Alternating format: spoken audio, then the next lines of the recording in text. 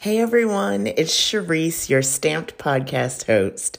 I know, it's been a while since we brought you some new content, but I promise there are good reasons for it, and that's what I'm here to share with you today. But first, I want to say that I hope all of our listeners are safe and healthy and doing what they can to adjust during these unprecedented times. So, to answer the girl, where have you been question, I have to take you back a little bit. So, in 2019, I submitted Stamped, the Study Abroad podcast, in Diversity Abroad's Innovation Pitch Competition. And imagine my excitement while I was sitting at a local coffee shop, checking my email, only to find out that Stamped had been selected to pitch.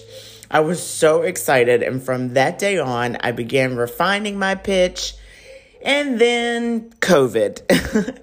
In March, about a week before the competition, the event was postponed, which is totally understandable, and to be perfectly honest with you, I was kind of glad that they made the decision for me.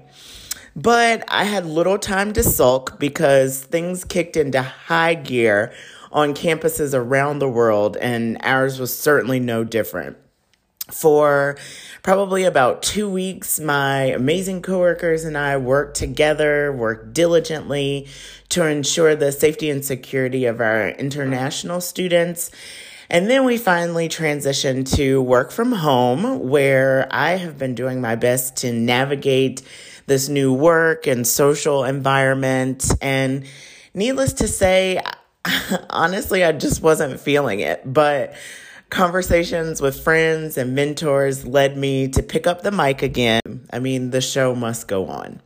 So here's a little insight into what's going to happen over the next month and a half.